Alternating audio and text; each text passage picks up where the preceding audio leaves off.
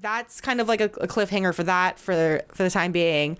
Anthony is talking to Daphne at the wedding and is just like, oh, I can't, you're going to have so many kids. It's going to be great. You're going to get everything you wanted. And Daphne is just like, yay. And like still not knowing like why she can't have children. Right. It's implied that she thinks it's a physical, like, yeah. She thinks it's a physical ailment. So she has, like, as we see later, she has a lot of empathy. Like, there's a scene where she's talking to her maid who's going to move with her to the Simon's estate. And she's like, we're not going to have kids. And it's, I suspect it's a physical thing. And I am just going to make do with this person and make my life as happy as possible. So you see her being really empathetic to what she perceives Simon's plight to be. Yeah, it speaks a lot for her character, and it makes me like her a lot more too.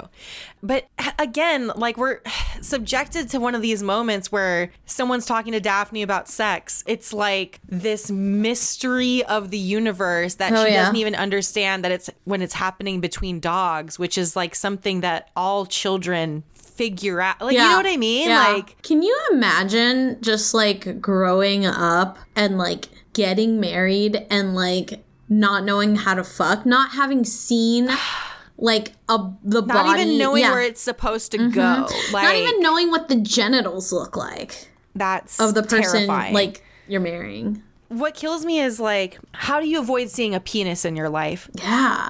Do you know what I mean? Like you see them on accident all the time. Like people have accidents and like fuck ups. And like if you live with a male family member at any point in your life, or like someone with, male genitalia at any point in their life, you're going to see their genitals like on accident. Yeah. I think it's like their houses are so big and they're so like maintained by so many people, and not just the houses, the people in the houses are maintained. Like layers of people. That you probably wouldn't even see a dick. That's true.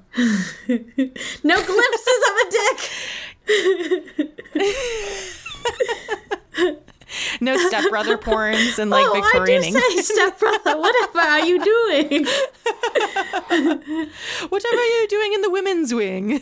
Yeah, that's the other thing too, is like everybody's separated by like physical different spaces in the house. Not even a glimpse of a pube nor a whisper of dick. I can't even conceive of having that much living space. It's absurd to me. It's so unnecessary. Even if you're extremely rich, that's an unnecessary amount of floor planning and interior design. Like, what a nightmare, honestly. I wouldn't want a castle.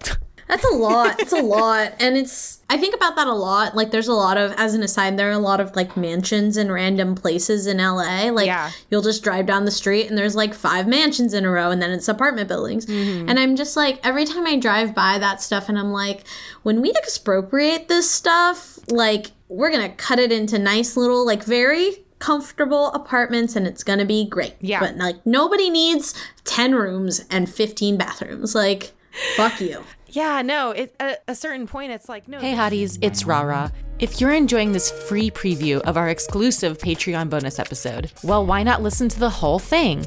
Head over to patreon.com/hotgirlagenda to listen to the full episode, as well as get access to all of our previous bonus episodes and bonus content. Subscribe at the $3 or $5 level and get a free sticker in the mail. See you next week.